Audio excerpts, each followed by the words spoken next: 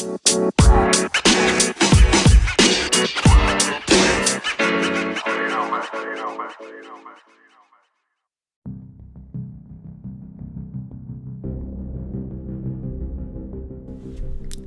everyone, welcome to Thrill Seekers, a podcast that gets in the minds of adrenaline junkies.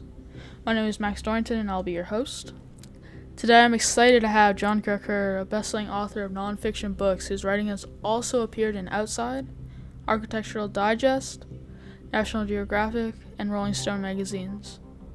Crocker was born in Brooklyn, Massachusetts, as the third of 5 children and studied environmental studies at Hampshire College, Massachusetts. Ever since he was a child, John had dreamed to climb Mount Everest. He did just that in 1996 and wrote a book about his experience called Into Thin Air. This book made history, but for the wrong reason. During his descent of Everest, a huge storm hit John's expedition, killing 8 people, the worst loss of life from a single event that occurred on Everest. This book took me on a journey and gave me insight into the grim facts that haunt the world's largest peak. John's writing made me feel like I was right there on the mountain, and when that storm hit, I literally had to put on an extra layer. I hope you enjoyed this moment I shared with John discussing Into Thin Air. Welcome to Thrill Seekers, John. It's such a pleasure to have you on my show. Great to be here. Let's dive in. If you could have a gigantic billboard anywhere, what would it say? Well, Max, I think teamwork or die.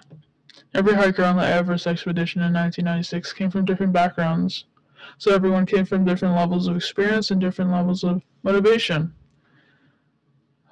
With such a large group of strangers climbing the tallest mountain in the world, it was difficult to build trust and loyalty. Our entire team met for the first time at Everest Base Camp. I think even then, we had a feeling deep within us that we would rely on each other for our survival. This is the nature of mountaineering. What are some myths that people believe about climbing Everest? Wondering if you can offer some insight here for future mountaineers? Well, a lot of people are of the assumption that nature can be conquered. I know firsthand that this is not the case. So always being prepared, research like crazy so you can understand what you will be up against. We often feel like we can tame or conquer nature, but when you are at the most unforgiving, inhabitable mountain on this planet, the rules are different. You are trying to survive at an altitude that commercial airplanes fly, with sub-zero temperature, with powerful windstorms, and solar radiation threatening your every step. There were people who were not prepared for what they were about to experience. Their equipment wasn't sufficient. They were not mentally ready for what they would be subjected to, and were not physically prepared for what Mother Nature challenged us with on that climb. Great advice for listeners, John. Looking forward to picking your brain a bit more. We'll be right back after a word from our sponsor.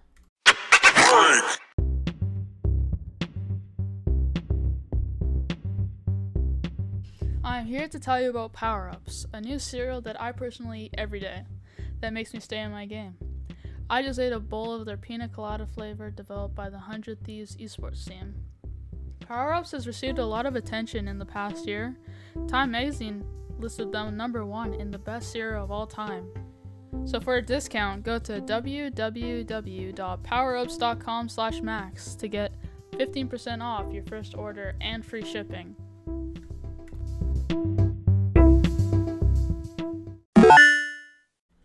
Welcome back to my interview with John Kirker, best-selling author of Into Thin Air. John, tell us what it was like returning home to your wife in Seattle after the climb. As I returned, I brought home a lot of baggage, both physical and emotional. I brought back the bag of my dear fallen friend, Doug Hansen, who sadly perished on the descent of Everest. I delivered his bag to his family, which brought tears to my eyes and guilt to my soul. In fact, guilt is one of the main themes in my novel, Into Thin Air. Making a new friend is easy, but seeing them go is hard. This is the greatest tragedy in my book and life. It still haunts me still. The ordinary pleasures of life at home. eating breakfast, walking barefoot to a warm bathroom, generated flashes of joy that bordered on rapture. But such moments were fleeting, which seemed to recede little with the passage of time. I'd always known that climbing mountains was a high risk pursuit. I accepted that danger. It was a key component to the game. Without it, why do it? It was titillating to brush up against the enigma of morality, to steal a glimpse across the forbidden frontier. Till I visited the Himalayas, morality remained a conveniently hypothetical concept.